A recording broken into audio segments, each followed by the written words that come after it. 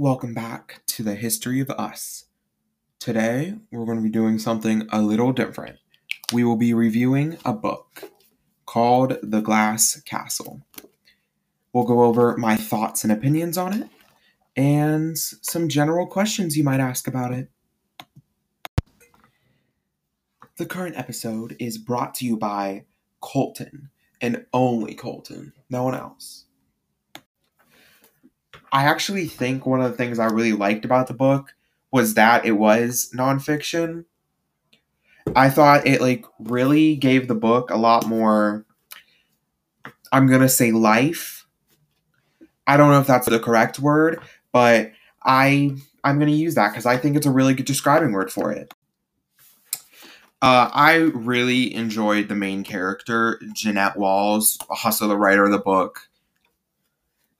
She really explains stuff really well, which I have no clue how, since she wrote about when she was 6 up until she got into her second marriage, and I don't know how she remembered all that. I'm guessing she wrote just some fake stuff in there, just because I wouldn't remember that. But she was very descriptive about all the towns she's lived in and the houses they lived in. She really described every single house they lived in. I'm pretty sure there was 3 or 4. She was really good at that. As I said before, the beginning of the book is when she is about 5 or 6, and the beginning, the first scene in the book, it really explains the rest of the book really well. In it, she's cooking hot dogs on her own, and she's 5 or 6, and she ends up burning her arm really, really bad, and she has to go to the hospital. And we learn that her parents aren't the best at being parents. Really, really bad at being parents. She's in the hospital for a while, and we also learn that her dad does not like hospitals because he ends up taking her out of there without the doctors knowing, and they end up leaving that trailer in the next 3 days because he has loans and stuff he doesn't want to pay back. Also, something little in that scene that really I got caught on was they had entered her name into a raffle, and she had won a helicopter ride. And when she asked about when they were going on it, her father or maybe her mother said it, but they said that they had already gone on it, and that was just really weird to tell your daughter that and then just go, oh, you're not going on it. It really highlights how selfish her parents are. uh I wouldn't say as much her dad is selfish. I just think he's very much mentally ill, and her mom, but her mom is very, very selfish. There are a couple scenes throughout the whole book where she just shows she does not care about other people. Well, when they're at one of their houses, they don't have any food. That happens a lot to them, and their mother hides money from them. She even she buys chocolate and doesn't tell them, so they're all starving, and she's over here eating chocolate. And something we learn at the end of the book, which is really big, she has $1 million of land that she just won't sell. And Jeanette doesn't really get mad about that, but that kind of made me angry. She's just like, oh yeah, that's my mother, she would do something like that. And she doesn't they only bring it up once after that. It should not have, it should have been bigger than it was.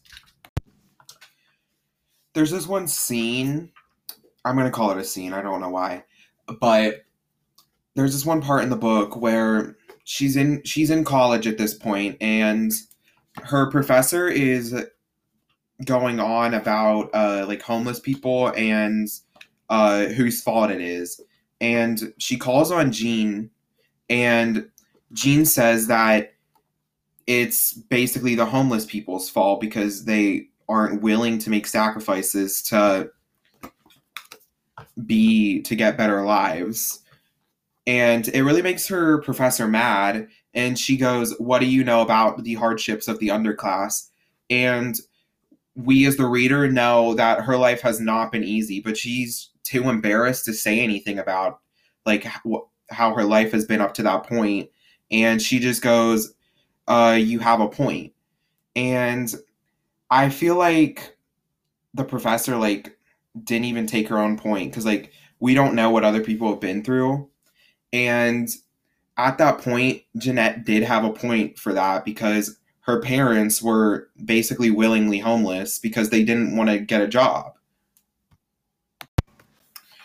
The story, it's told pretty well. It's basically in chronological order as it should be because it is her life and that's the order of it. I do think it starts to skip around a lot at the end though. Not like back in time, but uh like her early years, like you get a lot of information about it, but once she gets to New York, a lot of the stuff is just like glanced over and you don't really get as much as you did in the earlier parts of the book.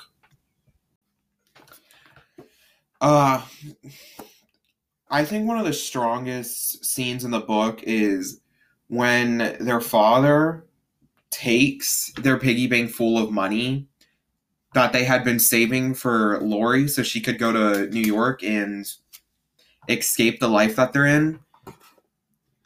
It was just like a really sad part in the book because uh Jean knew like she couldn't do anything about it, and when she had to tell Lori what he had done, she couldn't, and Lori knew though, like she knew exactly what he had done, so she ran to go look, and she had waited for 3 days for her dad to come back because he just didn't come back for 3 days.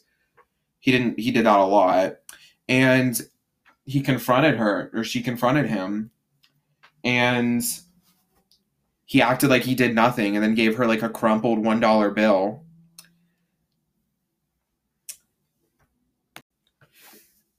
Something I wish that Jean would have done or like wrote about more is her sister Maureen.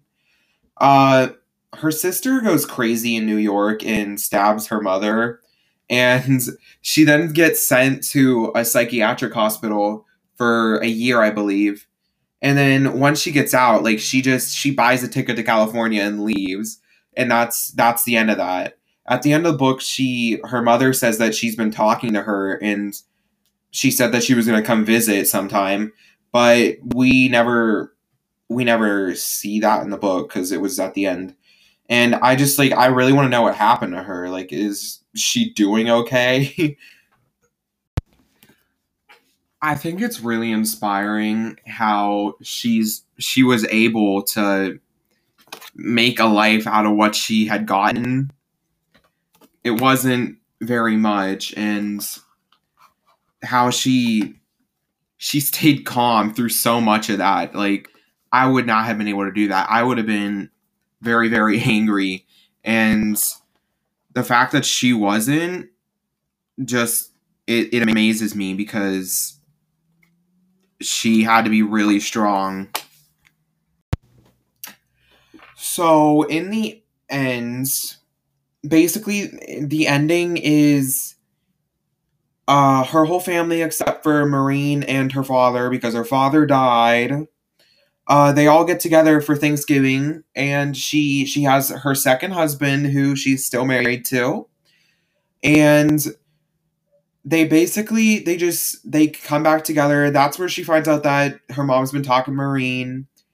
Uh, it's kind of a little tense because Brian, her brother, says, if you really tried, it's not that hard to put food on the table for all those years they didn't have food because their parents were bad and didn't feed them.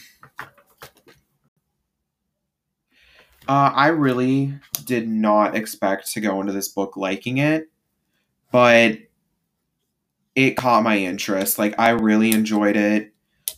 Something was always happening, even like the little scenes. It was really good, and it's really hard to imagine someone living this life, but someone had to.